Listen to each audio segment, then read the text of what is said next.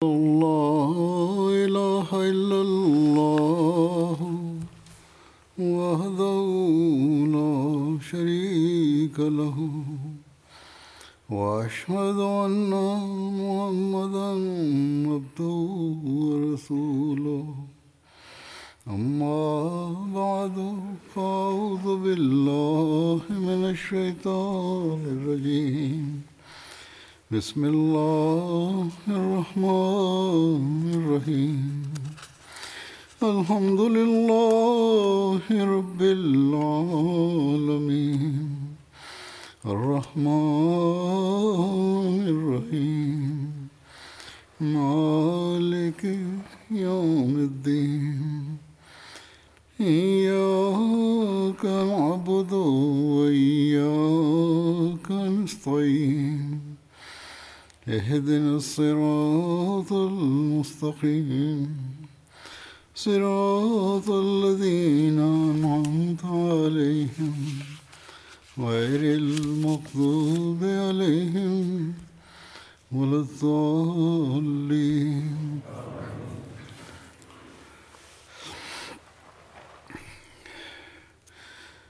بدری صحابہ جن کا ذکر پہلے ہو چکا ہے، ان کے حوالے سے بعض باتوں کا ذکر رہ گیا تھا جو میں بیان کر رہا تھا. اس حوالے سے آج بھی بیان کروں گا، جس کے بعد بدری صحابہ کے بارے میں یہ سلسلہ یہ جو میں بیان کرنا چاہتا تھا وہ ختم ہو جائے گا. حضرت عامر بن ربیعہ کے بارے میں لکھا ہے کہ آپ کے والد کا نام ربیعہ بن کعب بن مالک بن ربیعہ تھا. آپ سے بعض روایات بھی ملتی ہیں. عبداللہ بن عامر ربیعہ اپنی والدہ حضرت ام عبداللہ لیلہ بنت ابو حسمہ سے روایت کرتے ہیں کہ وہ بیان کرتی ہیں کہ ہم حبشہ کی طرف کوچ کرنے والے تھے، اور عامر بن ربیعہ ہمارے کسی کام کے سلسلے میں کہیں گئے ہوئے تھے کہ حضرت عمر جو کہ بھی حالت شرک میں تھے وہاں نکلے اور میرے سامنے کھڑے ہو گئے، اور ہمیں ان سے سخت تکلیف اور سختیاں پہنچی تھیں. حضرت عمر نے مجھ سے کہا، اے ام عبداللہ، کیا روانگی ہے؟ میں نے کہا ہاں، اللہ کی قسم ہم اللہ کی زمین میں جاتے ہیں یہاں تک کہ اللہ ہمارے لیے کشادگی پیدا کر دے. تم لوگوں نے ہمیں بہت دکھ دیا ہے اور ہم پر بہت سختیاں کی ہیں. اس پر حضرت عمر نے ان سے کہا، اللہ تمہارا نگہبان ہو. وہ کہتی ہیں کہ میں نے اس دن حضرت عمر کی آواز میں وہ رقت دیکھی جو پہلے کبھی نہ دیکھی تھی. اس کے بعد حضرت عمر وہاں سے چلے گئے اور ان کو ہمارے کوچ کرنے نے ممکن کر دیا تھا. وہ کہتی ہیں کہ اتنے میں حضرت عامر اپنے کام سے فارغ ہو کر واپس آ گئے. تو میں نے ان سے کہا، اے ابو عبداللہ، کیا آپ نے ابھی عمر اور ان کی رقت اور دکھ کو دیکھا؟ بتایا ہوگا انہوں نے. حضرت عامر نے جواب دیا کہ کیا تو اس کے مسلمان ہونے کی خواہش مند ہے؟ وہ کہتی ہیں کہ میں نے کہا ہاں. اس پر حضرت عامر نے کہا، خطاب کا گدھا مسلمان ہو سکتا ہے مگر وہ شخص جس کو تو نے ابھی دیکھا ہے یعنی حضرت عمر، وہ اسلام نہیں لا سکتا. حضرت لیلہ کہتی ہیں کہ حضرت عامر نے یہ بات اس نا امیدی کی وجہ سے کہی تھی جو ان کو حضرت عمر کے اسلام کی مخالفت اور سختی کی وجہ سے پیدا ہو گئی تھی. حضرت عبداللہ بن عامر بن ربیعہ اپنے والد سے روایت کرتے ہیں کہ رسول اللہ صلی اللہ علیہ وسلم نے ہمیں سریہ نخلا، اس کا نام سریہ عبداللہ بن جاش بھی ہے، یہ غزوہ بدر سے پہلے کا ہے، اس پر روانہ فرمایا. اور ہمارے ساتھ حضرت عمر بن سراقہ بھی تھے اور وہ ہلکے پیٹ والے اور لمبے قد والے تھے. راستے میں ان کو شدید بھوک لگی جس کی وجہ سے وہ دورے ہو گئے اور ہمارے ساتھ چلنے کی استطاعت نہ رکھ سکے اور گر پڑے. بھوک کی یہ حالت تھی. ہم نے ایک پتھر کا ٹکڑا لے کر ان کے پیٹ پر رکھ کر ان کی کمر کے ساتھ مضبوطی سے باندھ دیا، پھر وہ ہمارے ساتھ چل پڑے۔ ہم ایک عرب قبیلے کے پاس پہنچے جنہوں نے ہماری ضیافت کی۔ اس کے بعد آپ چل پڑے اور کہا کہ میں سمجھتا تھا کہ انسان کی ٹانگیں اس کے پیٹ کو اٹھائے ہوئے ہوتی ہیں، حالانکہ اصل میں انسان کا پیٹ اس کی ٹانگوں کو اٹھائے ہوئے ہوتا ہے۔ بھوک کی حالت ہو، فاقہ زدگی ہو، کمزوری ہو، پھر انسان چل بھی نہیں سکتا۔ حضرت ابو امامہ بیان کرتے ہیں کہ رسول اللہ صلی اللہ علیہ وسلم نے ایک موقع پر حضرت عامر بن ربیعہ اور حضرت سہل بن حنیف کو جاسوسی کے لیے روانہ فرمایا۔ 8 ہجری میں جنگ ذات السلاسل میں حضرت عامر بن ربیعہ بھی شامل تھے اور اس میں آپ کے بازو پر تیر لگا جس کی وجہ سے آپ زخمی ہو گئے۔ عبداللہ بن عامر اپنے والد حضرت عامر بن ربیعہ سے روایت کرتے ہیں کہ ایک مرتبہ رسول اللہ صلی اللہ علیہ وسلم ایک قبر کے پاس سے گزرے تو آپ نے استفسار فرمایا کہ یہ کس کی قبر ہے؟ لوگوں نے جواب دیا کہ فلاں عورت کی قبر ہے۔ آپ نے فرمایا تم نے مجھے کیوں اطلاع نہیں دی؟ لوگوں نے عرض کیا کہ آپ سو رہے تھے، ہم نے مناسب نہیں سمجھا کہ آپ کو جگائیں۔ اس پر آپ صلی اللہ علیہ وسلم نے فرمایا کہ ایسا نہ کرو، مجھے اپنے جنازوں کے لیے بلایا کرو۔ پھر آپ صلی اللہ علیہ وسلم نے وہاں صفیں بنوائیں اور اس کی نماز جنازہ ادا کی، نہیں قبر کے اوپر۔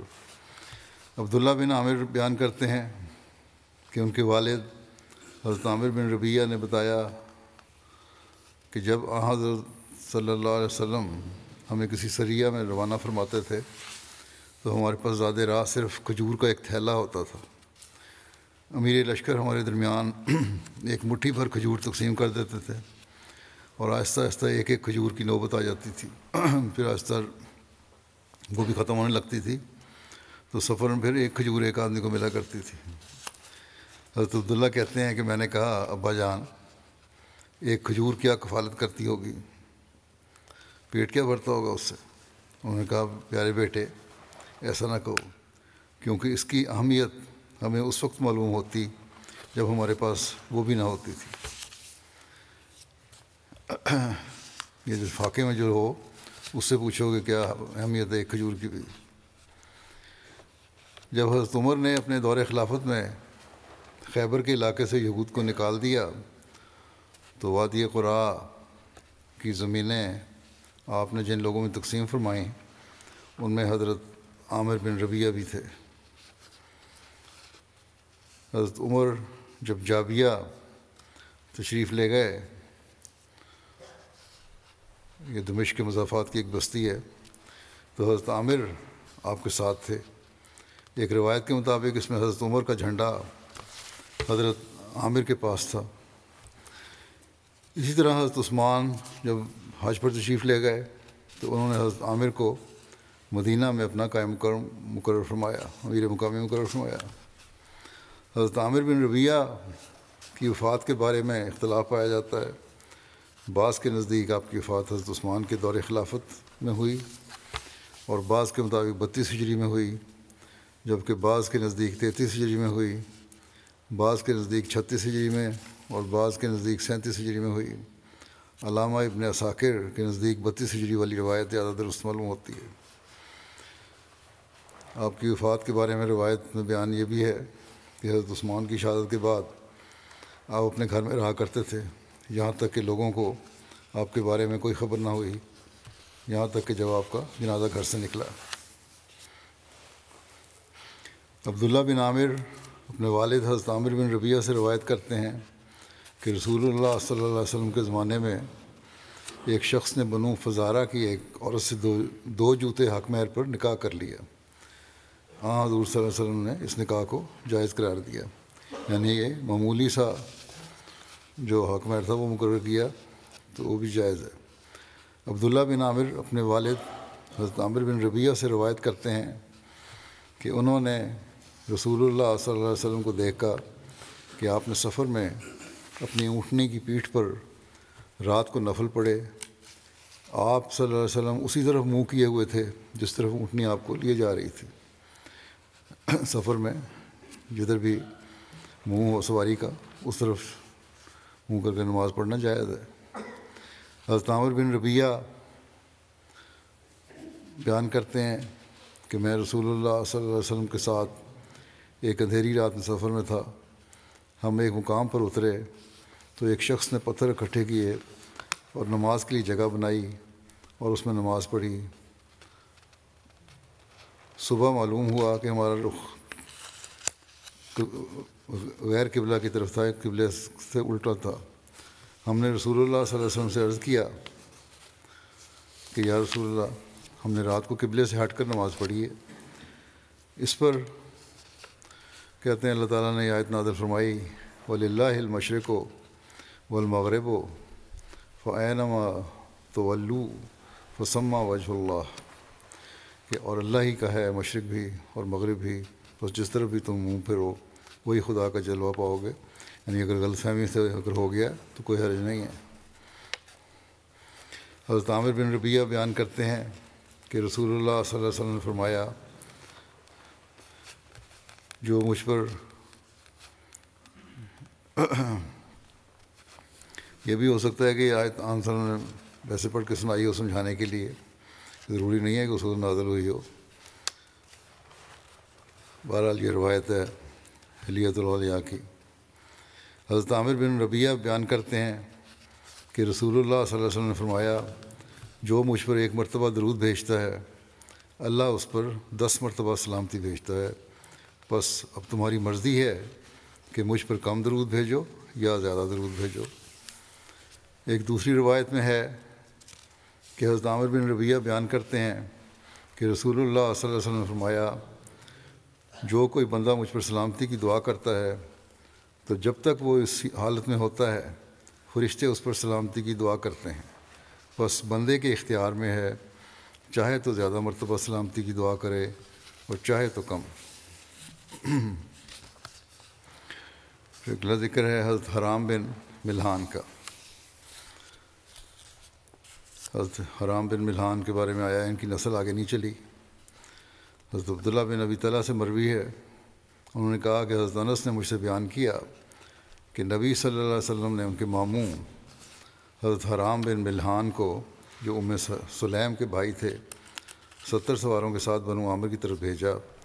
اور عامر بن طفیل مشرکوں کا سردار تھا جس نے حضرت صلی اللہ علیہ وسلم کو 3 باتوں میں سے ایک کا اختیار دیا تھا. اس نے کہا تھا کسباتی لوگ آپ کے ہوں گے اور دیہاتی میرے، یا یہ کہ میں آپ کی وفات کے بعد آپ کا جانشین ہوں گا، ورنہ میں 2000 غطفان کے آدمیوں کے لے کر آپ پر حملہ کر دوں گا. تو عامر کسی عورت کے گھر ٹاؤن میں مبتلا ہوا، کہنے لگا یہ ویسے ہی گلٹیوں کی بیماری ہے جو آل سلول کی ایک عورت کے گھر میں جوان اونٹ کو ہوئی تھی. میرا گھوڑا لاؤ. وہ اس پر سوار ہوا اور اپنے گھوڑے کی پیٹھ پر ہی مر گیا.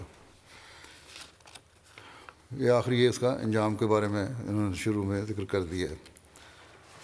پھر روایت میں یہ ہے کہ اس قبیلے کا بھی ذکر ہے، اس کا بھی، کہ حضرت ام سلیم کے بھائی حضرت حرام بن ملحان ایک لنگڑے آدمی اور ایک اور آدمی کو جو فلاں قبیلہ سے تھا اپنے ساتھ لے کر بنو عامر کے پاس گئے.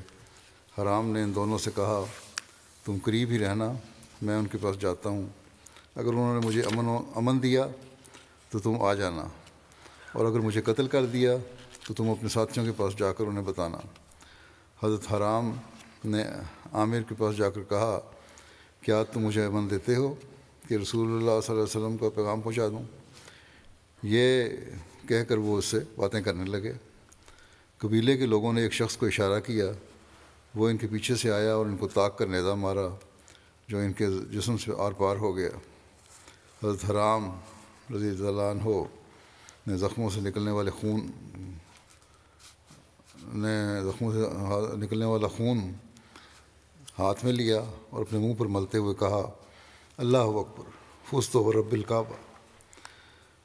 اللہ اکبر، کعبہ کی رب کی قسم میں نے اپنی مراد پا لی. پھر وہ لوگ دوسرے آدمی کے پیچھے چلے اور اسے مار ڈالا اور پھر باقی کاریوں پر جا کر حملہ کر دیا اور وہ سارے کے سارے مارے گئے سوائے اس لنگڑے آدمی کے جو پہاڑ کی چوٹی پر چلا گیا تھا۔ اللہ نے ہم پر وہ بات نازل کی، پھر اس کا ذکر اذکار موقوف ہو گیا، یعنی ہماری طرف سے ہماری قوم کو کہہ دو کہ ہم اپنے رب سے جا ملے ہیں، وہ ہم سے خوش ہوا اور ہمیں خوش کر دیا۔ تب نبی صلی اللہ علیہ وسلم 30 دن ہر صبح ان کے خلاف دعا کرتے رہے، یعنی ریل، ذکوان، بنو لحیان اور اسیہ کے خلاف، جنہوں نے اللہ اور اس کے رسول صلی اللہ علیہ وسلم سے بغاوت کی تھی۔ یہ بخاری کی روایت ہے۔ ایک اور جو حضرت سے روایت ہے بخاری کی، اس کے مطابق نیزے کے بجائے ان کو برچھا مارا گیا تھا۔ ایک اور روایت کے مطابق رسول اللہ صلی اللہ علیہ وسلم ایک ماہ تک صبح کی نماز میں ان یعنی بنی سلیم کے 2 قبیلوں ریول اور ذکوان کے خلاف دعا کرتے رہے۔ حضرت انس کہتے ہیں کہ یہ قنوت کی ابتدا تھی، اس سے قبل ہم قنوت نہیں کیا کرتے تھے۔ حضرت مسلم رضی اللہ عنہ حفاظ کی شہادت کے واقعے کو بیان فرماتے ہوئے صحابہ کی قربانیوں کے جذبے کے حوالے سے فرماتے ہیں کہ ہمیں تاریخ پڑھنے سے معلوم ہوتا ہے کہ صحابہ جنگوں میں اس طرح جاتے تھے کہ ان کو یوں معلوم ہوتا تھا کہ جنگ میں شہید ہونا ان کے لیے عین راحت اور خوشی کا موجب ہے، اور اگر ان کو لڑائی میں کوئی دکھ پہنچتا تھا تو اس کو دکھ نہیں سمجھتے تھے بلکہ سکھ خیال کرتے تھے۔ چنانچہ صحابہ کی کثرت کے ساتھ اس قسم کے واقعات تاریخوں میں ملتے ہیں کہ انہوں نے خدا کی راہ میں مارے جانے کو ہی اپنے لیے عین راحت محسوس کیا۔ مثلاً وہ حفاظ جو رسول کریم صلی اللہ علیہ وسلم نے وسط عرب کے ایک قبیلہ کی طرف تبلیغ کے لیے بھیجے تھے، ان میں حرام بن ملحان اسلام کا پیغام لے کر قبیلہ عامر کے رئیس عامر بن طفیل کے پاس گئے اور باقی صحابہ پیچھے رہے۔ شروع میں تو عامر بن طفیل اور اس کے ساتھیوں نے منافقانہ طور پر ان کی آؤ بھگت کی، لیکن جب وہ مطمئن ہو کر بیٹھ گئے اور تبلیغ کرنے لگے تو ان میں سے بعض شریروں نے ایک خبیث کو اشارہ کیا اور اس نے اشارہ پاتے ہی حرام بن ملحان پر پیچھے سے نیزے کا وار کیا اور وہ گر گئے، اور گرتے ہی ان کی زبان سے بے اختیار نکلا، بے ساختہ یہ نکلا کہ اللہ اکبر فزت و رب الکعبہ، یعنی مجھے کعبہ کے رب کی قسم میں نجات پا گیا۔ پھر ان شریروں نے باقی صحابہ کا محاصرہ کیا اور ان پر حملہ آور ہو گئے۔ اس موقع پر حضرت ابوبکر کے آزاد کردہ غلام عامر بن فہیرہ جو ہجرت کے سفر میں رسول کریم صلی اللہ علیہ وسلم کے ساتھ تھے، ان کے متعلق ذکر آتا ہے، بلکہ ان کا قاتل جو بعد میں مسلمان ہو گیا تھا وہ اپنے مسلمان ہونے کی وجہ سے ہی یہ بیان کرتا تھا کہ جب میں نے عامر بن فہیرہ کو شہید کیا تو اس کے منہ سے بے ساختہ نکلا فزت واللہ، یعنی خدا کی قسم ہے تو اپنی مراد کو پہنچ گیا۔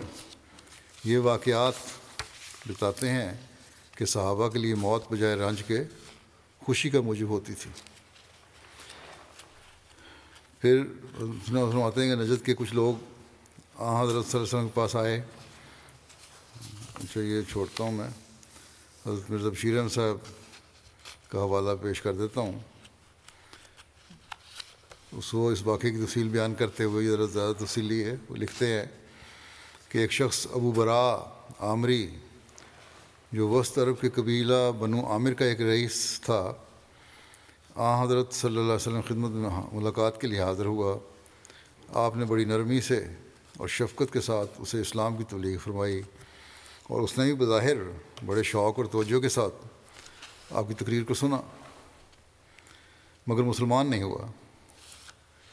البتہ اس نے حضرت صلی اللہ علیہ وسلم سے یہ عرض کیا کہ آپ میرے ساتھ اپنے چند اصحاب نجد کی طرف روانہ فرمائیں جو وہاں جا کر اہل نجد میں اسلام کی تبلیغ کریں، اور مجھے امید ہے کہ نجدی لوگ آپ کی دعوت کو رد نہیں کریں گے۔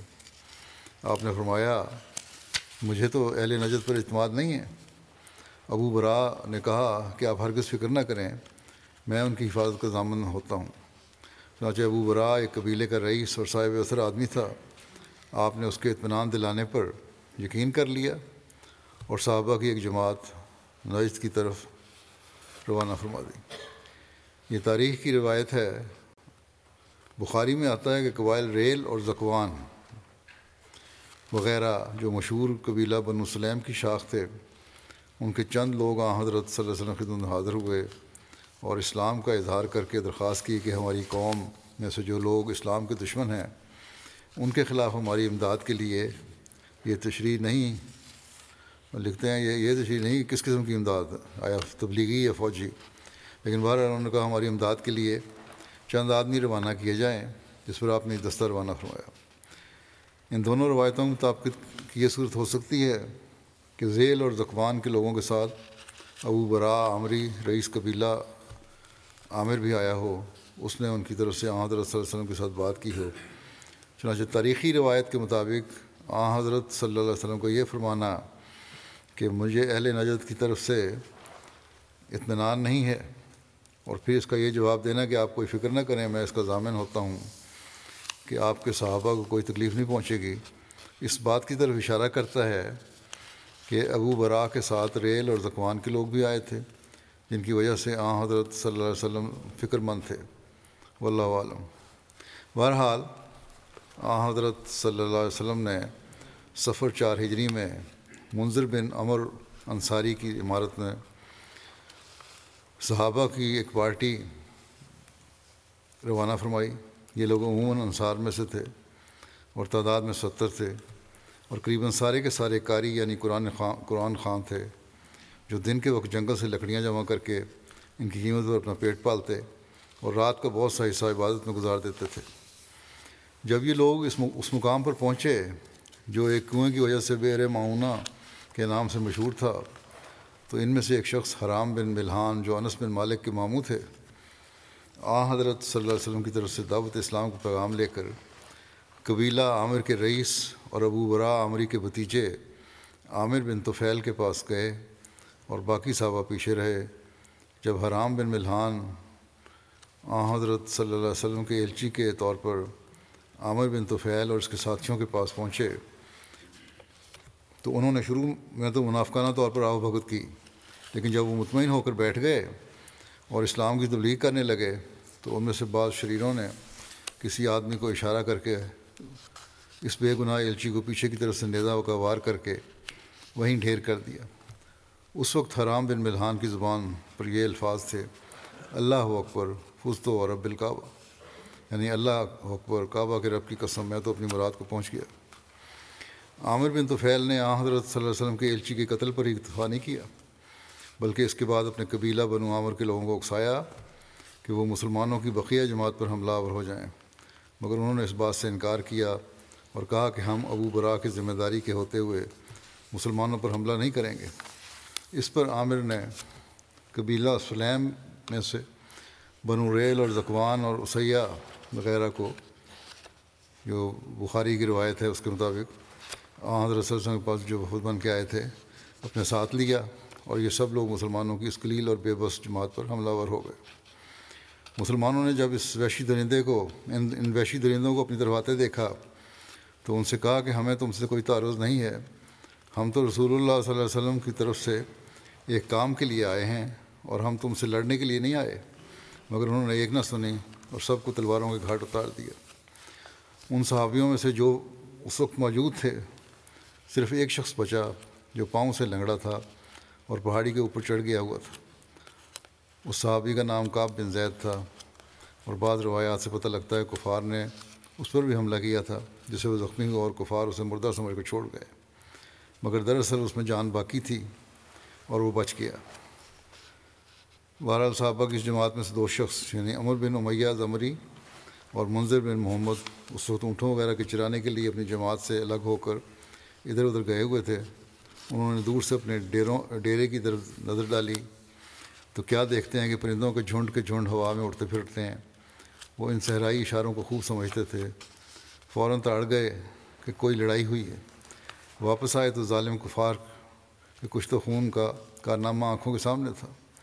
دور سے یہ نظارہ دیکھ کر انہوں نے فوراً آپس میں مشورہ کیا کہ اب ہمیں کیا کرنا چاہیے۔ ایک نے کہا کہ ہمیں یہاں سے فوراً بھاگ نکلنا چاہیے اور مدینہ میں پہنچ کر حضرت صلی اللہ علیہ وسلم کو اطلاع دینی چاہیے، مگر دوسرے نے اس رائے کو قبول نہ کیا اور کہا کہ میں تو اس جگہ سے بھاگ کر نہیں جاؤں گا جہاں ہمارا امیر منذر بن عمر شہید ہوا ہے۔ چنانچہ وہ آگے بڑھ کر لڑا اور شہید ہوا۔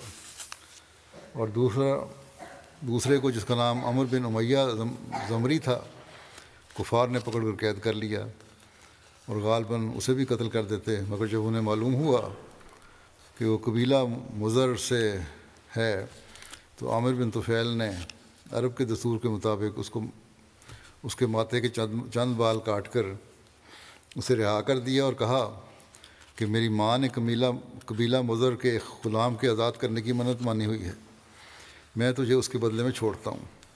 گویا ان 70 صحابہ میں صرف 2 شخص بچے، ایک یہی عمر بن امیہ زمری اور دوسرے کعب بن زید، جسے کفار نے مردہ سمجھ کر چھوڑ دیا تھا۔ بیر معونہ کے موقع پر شہید ہونے والے صحابہ میں حضرت ابوبکر کے آزاد کردہ غلام اور اسلام کے درینہ فدائی عامر بن فہیرہ بھی تھے۔ انہیں ایک شخص جبار بن سلمہ نے قتل کیا تھا۔ جبار بعد میں مسلمان ہو گیا اور وہ اپنے مسلمان ہونے کی وجہ یہ بیان کرتا تھا کہ جب میں نے عامر بن فہیرہ کو شہید کیا تو ان کے منہ سے بے اختیار نکلا، فزت واللہ، یعنی خدا کی قسم میں تو اپنی مراد کو پہنچ گیا۔ جبار کہتے ہیں کہ میں یہ الفاظ سن کر سخت متوجہ ہوا کہ میں نے تو اس شخص کو قتل کیا ہے اور یہ کہہ رہا ہے کہ میں مراد کو پہنچ گیا ہوں، یہ کیا بات ہے؟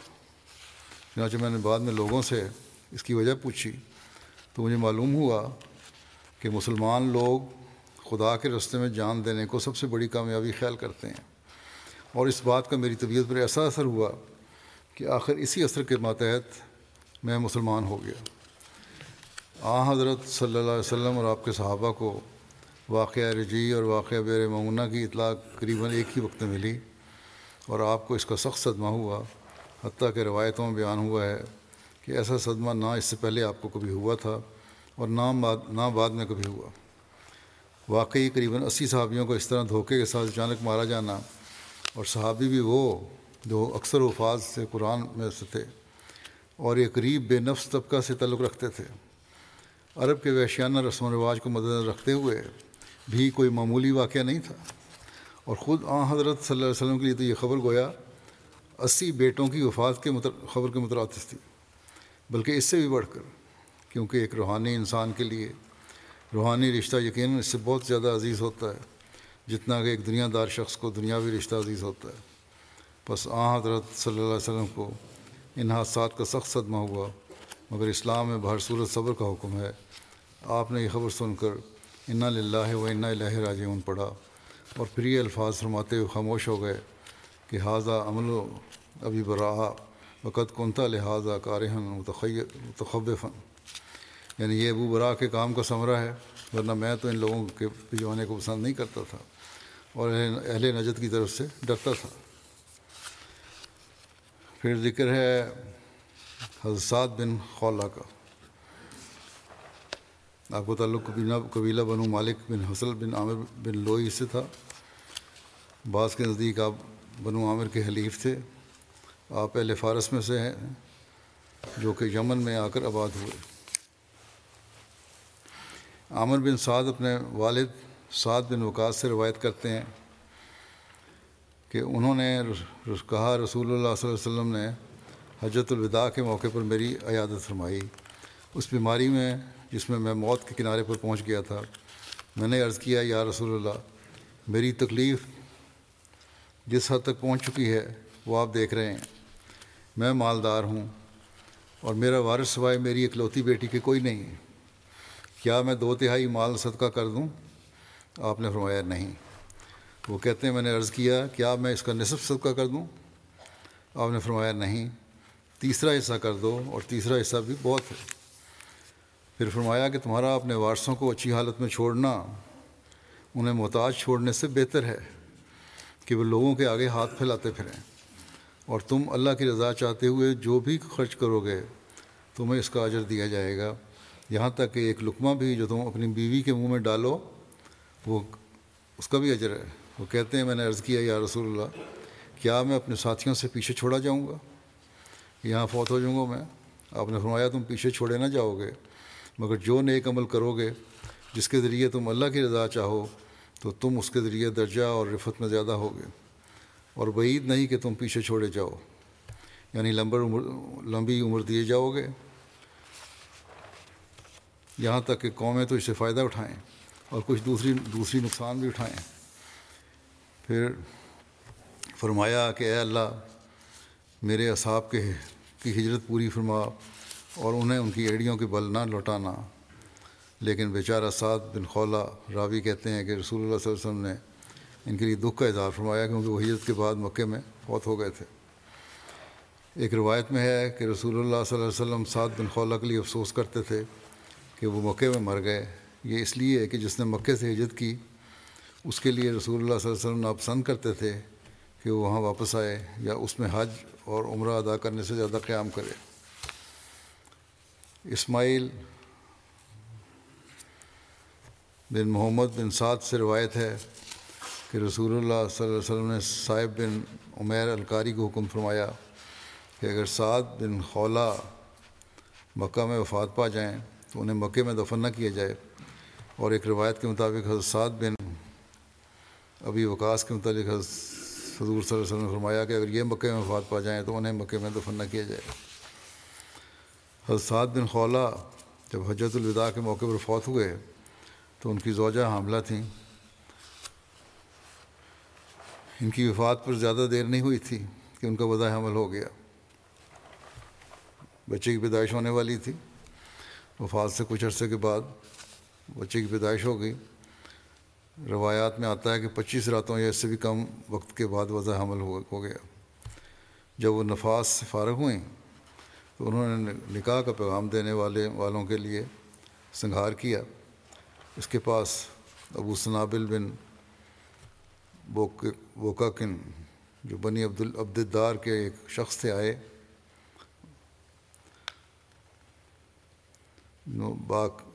باکک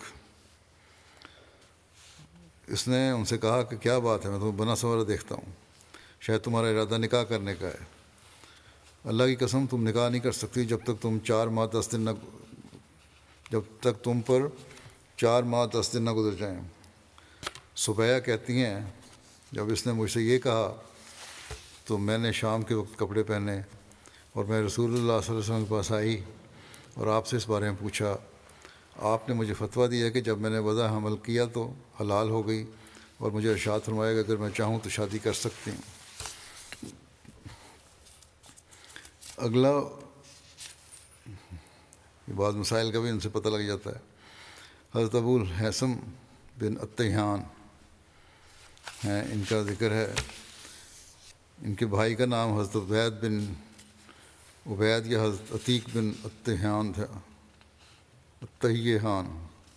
تھا جو غزوہ احد میں شریک ہوئے تھے۔ حضرت ابو الحسم نے رسول اللہ صلی اللہ علیہ وسلم سے عرض کی، ایک روایت میں آتا ہے کہ میں سب سے پہلے بیعت کرنے والا ہوں، ہم کس طرح آپ صلی اللہ علیہ وسلم کی بیعت کریں؟ تو آپ صلی اللہ علیہ وسلم نے فرمایا، میری اس بات پر بیعت کرو جس پر بنی اسرائیل نے موسیٰ کی بیعت کی۔ رسول اللہ صلی اللہ علیہ وسلم نے حضرت ابو الحسم اور حضرت اسید بن حزیر کو قبیلہ بنی عبد الاشل پر نقیب مقرر فرمایا تھا۔ آپ جنگ میں 2 تلواریں لٹکایا کرتے تھے، اس وجہ سے آپ کو ذو السیفین بھی کہا جاتا ہے۔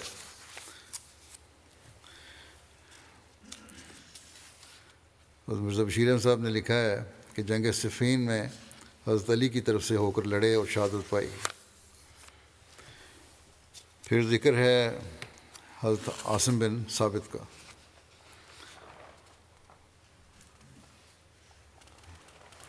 حضرت عاصم کے ایک بیٹے محمد تھے جو کہ ہند بنت مالک کے وطن سے تھے۔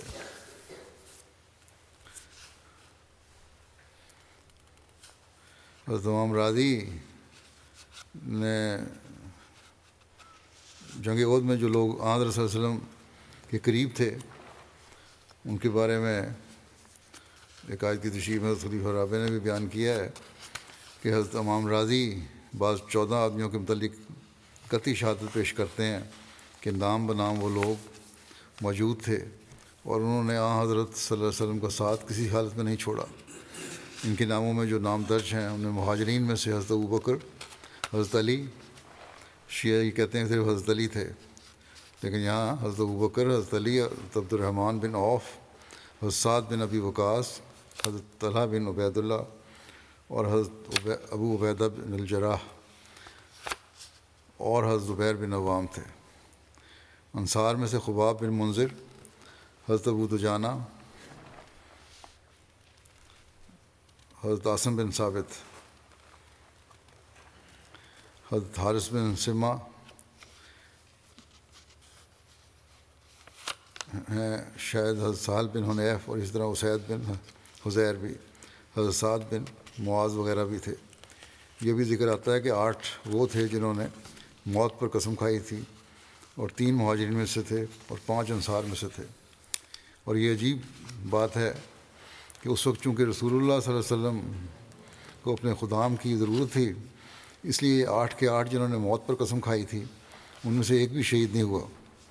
یہ اللہ تعالیٰ کی ان کی غیر معمولی طور پر حفاظت کا نظارہ تھا۔ حضرت پھر اگلا ذکر ہے سہل بن حنیف انصاری کا۔ حضرت ابن عباس سے مروی ہے کہ جنگ بدر کے موقع پر نبی کریم صلی اللہ علیہ وسلم کے ہمراہ 100 اونٹ اور اونٹنیاں اور 2 گھوڑے تھے۔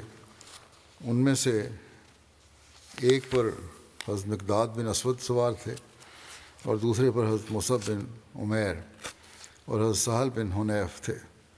حضرت صلی اللہ علیہ وسلم کے صحابہ راستے میں ان اونٹیوں پر باری باری سوار ہوتے تھے۔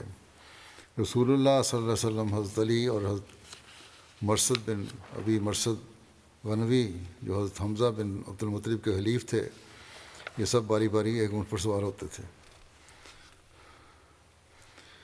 حضرت احد میں حضرت صلی اللہ علیہ وسلم کے قریب رہنے والوں میں حضرت سہل بن حنیف کا بھی ذکر ملتا ہے۔ یسیر بن عمر سے مروی ہے کہ ایک مرتبہ میں حضرت سہل بن حنیف کی خدمت میں حاضر ہوا اور ان سے عرض کیا کہ مجھے کوئی ایسی حدیث سنائیے جو فرقہ حروریہ یعنی خارجی کے متعلق آپ نے نبی صلی اللہ علیہ وسلم سے سنی ہو۔ انہوں نے فرمایا کہ میں تم سے صرف اتنا بیان کرتا ہوں کہ جو میں نے سنا ہے اس سے زیادہ کچھ نہیں کروں گا۔ میں نے نبی کریم صلی اللہ علیہ وسلم کو ایک قوم کو ذکر کرتے ہوئے سنا ہے جو یہاں سے نکلے گی، اور انہوں نے عراق کی طرف اشارہ کیا۔ وہ لوگ قرآن تو پڑھتے ہوں گے لیکن ان کے گلے سے نیچے نہیں اترے گا۔ وہ لوگ دین سے اس طرح نکل جائیں گے جیسے تیر شکار سے نکل جاتا ہے۔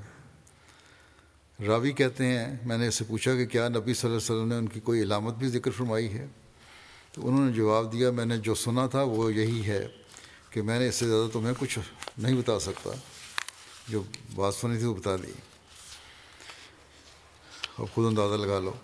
عمیر بن سعید سے مروی ہے کہ حضرت علی نے حضرت سہل بن حنیف کی نماز جنازہ پڑھی اور اس پر 5 تکبیریں کہیں۔ لوگوں نے کہا کہ یہ کیسی تکبیر ہے؟ حضرت علی نے فرمایا کہ یہ سہل بن حنیف ہیں جو اہل بدر میں سے ہیں، اور اہل بدر کو غیر اہل بدر پر فضیلت ہے۔ میں نے چاہا کہ تمہیں ان کی فضیلت سے آگاہ کر دوں، زائد تکبیریں پڑھ کے۔ پھر حضرت جبار بن صخر کا ذکر ہے۔ سریہ حضرت علی بطرف بنو طیع جو 9 ہجری ربیع الاخر 9 ہجری میں ہوا تھا، اس کے حوالے سے لکھا ہے کہ رسول اللہ صلی اللہ علیہ وسلم نے حضرت علی کو 150 افراد کے ہمراہ بنو طیع کے بت فلس کو گرانے کے لیے روانہ فرمایا۔ بنو طیع کا علاقہ مدینہ کے شمال مغرب میں واقع تھا۔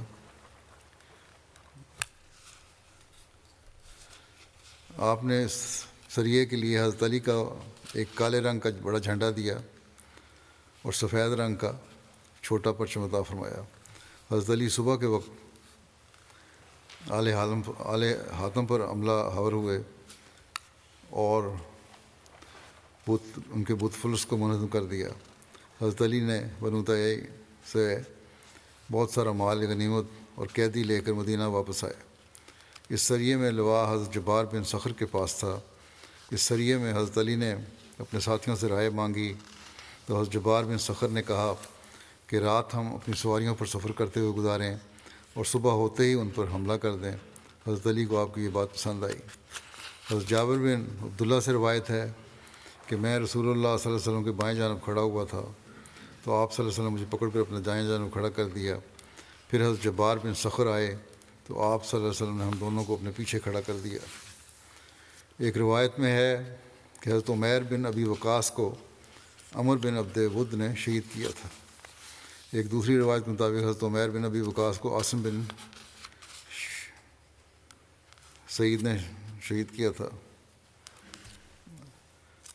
ہاں، یہ ذکر جو ہو گیا ان کا سفر کا تو ختم ہو گیا تھا۔ حضرت عمیر بن ابی وقاص کا ذکر ہے، ان کے بارے میں یہ روایت ہے جو رہ گئی تھی کہ ان کو عمر بن عبد ود نے شہید کیا، اور دوسری روایت میں ہے کہ حضرت عمیر بن ابی وقاص کو عاصم بن سعید نے شہید کیا تھا۔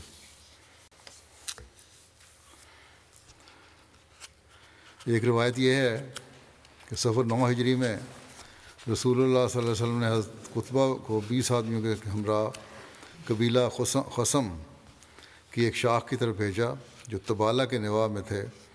آپ نے انہیں حکم دیا کہ وہ ایک دم سے ان پر حملہ کریں۔ یہ اصحاب 10 اونٹوں پر سوار ہو کر روانہ ہوئے جنہیں باری باری استعمال کرتے تھے۔ انہوں نے ایک آدمی کو پکڑ کر اس سے پوچھ کی تو وہ ان کے سامنے گونگا بن گیا اور پھر موقع پا کر چیخ کر اپنے قبیلے والوں کو متنبع کرنے لگا۔ اس پر انہوں نے اس کو قتل کر دیا۔ پھر حضرت قطبہ اور آپ کے ساتھیوں نے انتظار کیا، اور جب وہ قبیلہ والے سو گئے تو انہوں نے بھرپور حملہ کیا۔ شدید لڑائی ہوئی، دونوں فریقوں میں سے کئی افراد زخمی ہو گئے۔ حضرت قطبہ نے کئی لوگوں کو قتل کیا، پھر ان کے چوپائے، بکریاں اور عورتیں مدینہ لے آئے۔ خمس نکالنے کے بعد ہر ایک حصے میں 4 اونٹ آئے، اور تب ایک اونٹ 10 بکریوں کے برابر ہوتا تھا۔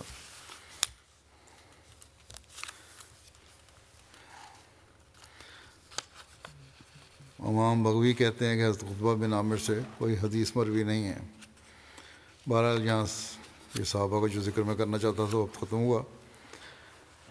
اس کے ساتھ ہی میں ایک تو یہ ہے کہ پاکستان کے احمدیوں کے لیے دعا کے لیے کہنا چاہتا ہوں، دعا کریں اللہ تعالیٰ ان پہ جو سخت حالات ہیں وہاں آسانیاں پیدا کرے، اور انصاف کرنے والوں، قانون نافذ کرنے والوں، اور خدا اور اس کے رسول کے نام پر ظلم کرنے والوں کو اللہ تعالیٰ عقل دے یا ان پہ پکڑ کے سامان کرے۔ دوسرے بورکینا فاسو کے لیے بھی دعا کریں، وہاں بھی سختیاں ہیں ابھی، اور جو دہشت گرد ہیں، شدت پسند ہیں، ان کے وہی عمل ہیں، اللہ اور رسول کے نام پر ظلم کر رہے ہیں۔ پھر الجزائر کے لوگوں کے لیے بھی وہاں بھی بعض حکومتی کارندے یا عدالتیں جو ہیں غلط قسم کے ظلم روا رکھ رہی ہیں احمدیوں سے۔ اللہ تعالیٰ سب کو اپنی حفاظت میں رکھے، خاص طور پر دعاؤں اور صدقات پر بہت زیادہ زور دیں۔ اللہ تعالیٰ مخالفین کی شر سے ہر ایک کو بچائے۔ اس کے بعد میں جمعہ کے بعد نماز کے بعد بعض جنازے بھی پڑھاؤں گا غائب، ان کا ذکر کر دیتا ہوں۔ پہلا ذکر ہے مکرم محمد رشید صاحب شہید کا، جو چودھری بشارت احمد صاحب گٹریالہ ضلع گجرات کے بیٹے تھے۔ وہ 2 معاندین احمدیت نے ان کے گھر آ کر 19 فروری کو فائرنگ کر کے شہید کر دیا۔ انا للہ و انا الیہ راجعون۔ وہ وقت شہادت مرحوم کی عمر 70 سال سے زائد تھی۔ تفصیلات کے مطابق مکرم محمد رشید صاحب اپنے گھر گٹریالہ ضلع گجرات میں اکیلے رہائش پذیر تھے، جہاں انہوں نے علاقے کے لوگوں کی سہولت کے لیے فری ہومیوپیتھک ڈسپینسری بنا رکھی تھی، جس سے گاؤں اور ارد گرد کے لوگ استفادہ کرتے تھے۔ گاؤں کے 2 مقامی نوجوان دوائی لینے کے بہانے ان کے گھر میں قائم ڈسپینسری میں داخل ہوئے اور فائرنگ کر دی۔ بتایا جاتا ہے گولی چلانے والا حملہ آور حافظ قرآن بھی تھا، جس کی ایک گولی شہید مرحوم کے ماتھے پر لگی، جس سے مکرم محمد رشید صاحب کی موقع پر ہی وفات ہو گئی۔ وقوعہ کے بعد حملہ آور فرار ہو گئے۔ شہید مرحوم کے ایک ملازم کے چند منٹ بعد موقع پر پہنچنے پر وقوعے کا علم ہوا۔ وقوعہ کا مقدمہ متعلقہ پولیس اسٹیشن میں درج کیا گیا۔ بعد میں یہ بھی کہتے ہیں کہ ان 2 حملہ آوروں میں سے ایک کی نعش قریبی کھیتوں سے ملی جو حافظ قرآن تھا، جس کی موت کے بارے میں پولیس الگ سے تحقیق کر رہی ہے۔ جبکہ دوسرے حملہ آور کو پولیس نے حراست میں لے لیا. یہاں کم از کم یہ ہوا ہے کہ حراست میں پولیس نے لیا ہے. شہید مرحوم کے خاندان میں احمدیت کا نفوذ حضرت منشی سلطان عالم صاحب رضی اللہ عنہ صاحب بھی حضرت مسیح موعود علیہ السلام کے ذریعے سے ہوا، جو گٹریالہ ضلع گجرات کے ہی رہنے والے تھے اور مقامی اسکول میں بطور مدرس تعینات تھے. آپ نے گٹریالہ سے 1906 میں قادیان جا کر حضرت مسیح علیہ السلام کے دست مبارک پر بیعت کی سعادت پائی تھی. شہید مرحوم میٹرک کے بعد آرمی میں چلے گئے. چند سال بعد آرمی چھوڑ دی اور کچھ عرصہ بعد 84-85 میں فیملی سمیت ناروے منتقل ہو گئے. ناروے کی سٹیزن شپ کے باوجود 2008 میں ناروے سے واپس آبائی گاؤں میں چلے گئے اور ناروے آنا جانا رہتا تھا. آبائی گاؤں میں ذمہ دارہ کے ساتھ علاقے کے لوگوں کی خدمت کے لیے فری ہومیوپیتھک ڈسپینسری شروع کی تھی. یہ سلسلہ آخر تک جاری رہا. شہید مرحوم اللہ کے فضل سے موسی تھے. وہ وقت شہادت ویسیع سیکرٹری اصلاح ارشاد گٹریالہ خدمت کی توفیق پا رہے تھے. نہایت ملنسار محبت کرنے والے تھے. ہر ایک سے اپنائیت اور دوستی کا تعلق تھا. خدمت خلق کا جذبہ نمایاں تھا. بلا تمیز مذہب ضرورت مندوں کی مالی اور اخلاقی معاونت کرتے تھے. خلافت سے عشق تھا. مہمان نوازی نمایاں وصف تھا. بالخصوص مرکزی مہمانان کی خدمت میں پیش رہتے. نمازوں کے پابند اور گاہے بگاہے علاقے میں فری میڈیکل کیمپ کا انتظام کرتے تھے.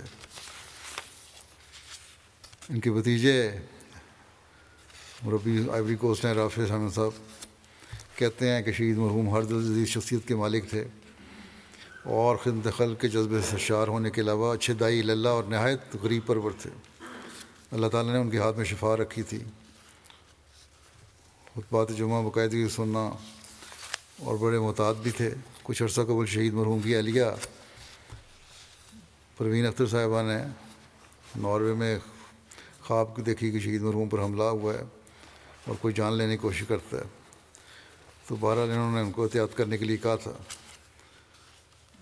شہید مرحوم کے پسماندگان میں اہلیہ پروین اختر صاحبہ ہال مقیم ناروے اور 2 بیٹے اور 5 بیٹیاں شامل ہیں، جس میں سے ایک بیٹی پاکستان میں ہے اور باقی مختلف ملکوں میں مقیم ہیں. مبلغ انچارج ناروے محمود کالوں صاحب لکھتے ہیں، شاید محمود کالوں انتہائی شریف النفس اور سادہ انسان تھے.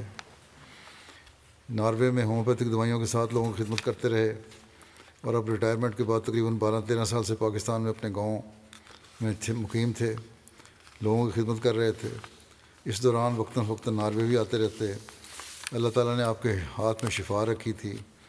مریضوں کی مدد کے لیے ہر وقت تیار رہتے اور گھر جا کر بھی دوائی دے آتے تھے.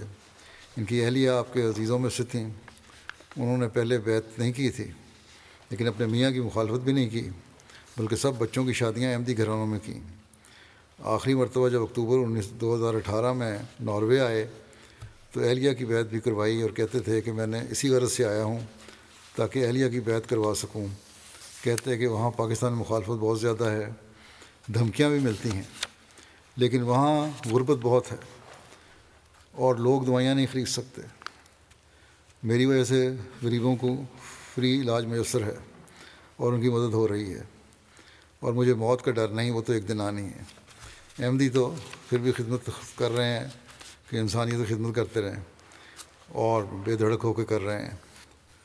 اللہ تعالیٰ مکرم محمد رشید صاحب شہید سے مغفرت اور رحمت کا سلوک فرمائے اور شہید مرحوم کے پسماندگان کو صبر اور حوصلہ عطا فرمائے. دوسرا جو ذکر ہے، بلکہ 2 لوگ ہیں اس میں، مکرمہ امانی بسام مجلاوی صاحبہ اور عزیزم صلاح عبد المعین قتیش اسکندرون ترکی سے.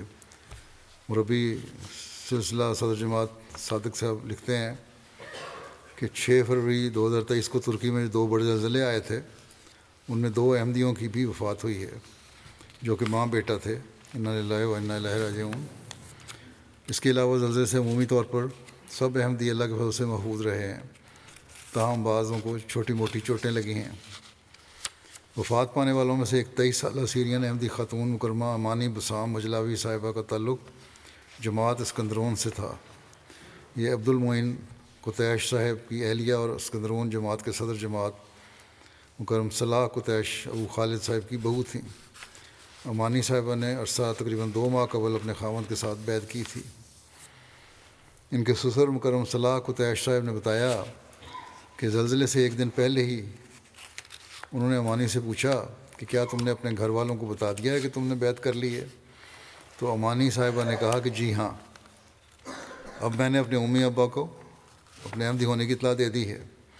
صلاح صاحب کا کہنا ہے کہ امانی صاحبہ اس بات پر بہت خوش تھیں کہ ان کے والدین نے ان کے احمدیت قبول کرنے پر کوئی شدید رد عمل نہیں دکھایا اور مخالفت نہیں کی۔ اسی طرح ان کے ساتھ 3 سالہ بیٹا عزیزم صلاح الدین بھی وفات پا گیا، انا للہ و انا الیہ راجعون۔ یہ دونوں ملبے کے نیچے دب گئے تھے اور انہیں 2 دن بعد نکالا جا سکا، تب تک ان کی وفات ہو چکی تھی۔ امانی صاحب اپنے پیچھے خامد مکرم عبد المعین قتیش صاحب کے علاوہ 6 سالہ بیٹی عبیرہ بھی یادگار چھوڑے ہیں۔ شمس الدین بالاباری صاحب مربی سلسلہ کو امیر ہیں۔ کہتے ہیں کہ امانی صاحبہ اور ان کے میاں عبد المعین قتیش صاحب کی فیملی سیریا سے ہجرت کر کے ترکی آئے تھے۔ امانی صاحبہ نہایت مخلص، خدمت گزار اور قناعت پسند خاتون تھیں۔ بیعت کی اہمیت پر آگاہی حاصل کرنے کے بعد بیعت کرنے میں تاخیر نہیں کی، بلکہ اپنے خامند اور بھائیوں کو بھی حوصلہ دیتی رہیں۔ کہتے ہیں کہ میری اہلیہ بیان کرتی ہیں کہ انہوں نے یہ خاص طور پر نوٹ کیا کہ مرحومہ اپنے سسرال کے تمام افراد کے ساتھ لے کر چلتی تھیں اور سب کے ساتھ ان کے نہایت پیار اور محبت کا سلوک تھا۔ بیعت والے دن بہت خوش تھیں اور ہمیں انہوں نے بہت اخلاص کے ساتھ الوداع کیا تھا۔ اللہ تعالیٰ ان سے مغفرت اور رحم کا سلوک فرمائے۔ تیسرا جو ذکر ہے، ان کا جنازہ پڑھوں گا، وہ ہے مقصود احمد منیب صاحب مربی سلسلہ، جو 15 فروری کو ہارٹ اٹیک سے وفات پا گئے 53 سال کی عمر میں۔ انا للہ و انا الیہ راجعون۔ اللہ تعالیٰ کے فضل سے موسی تھے۔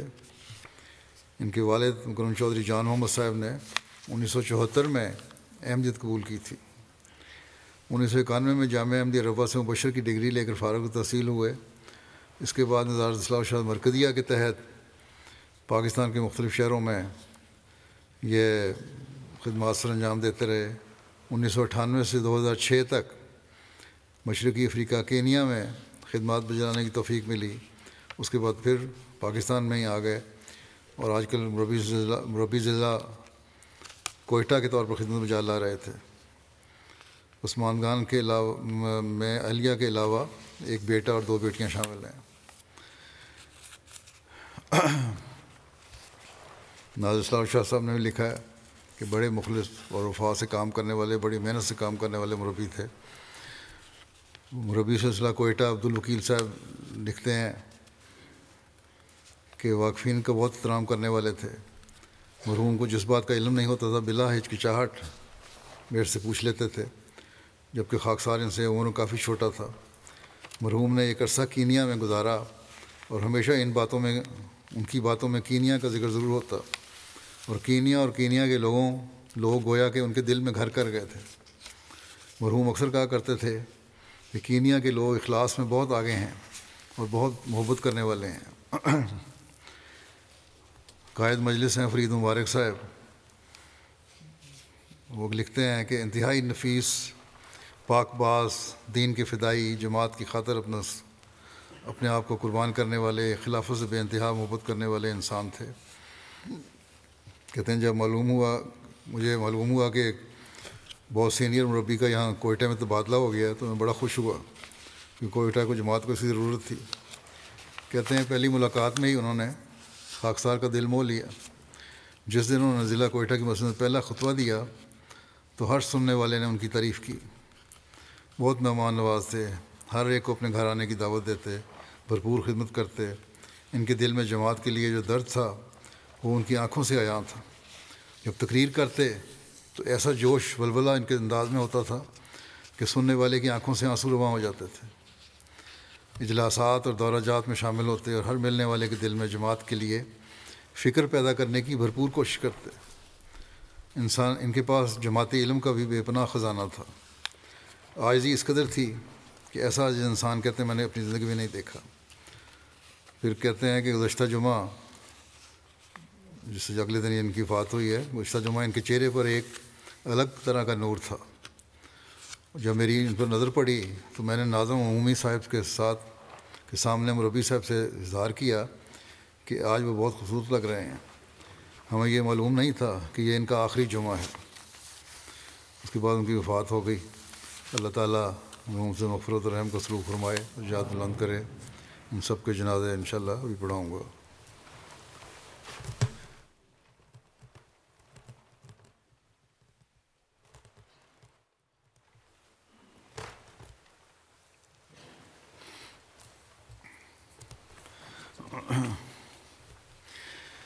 الحمد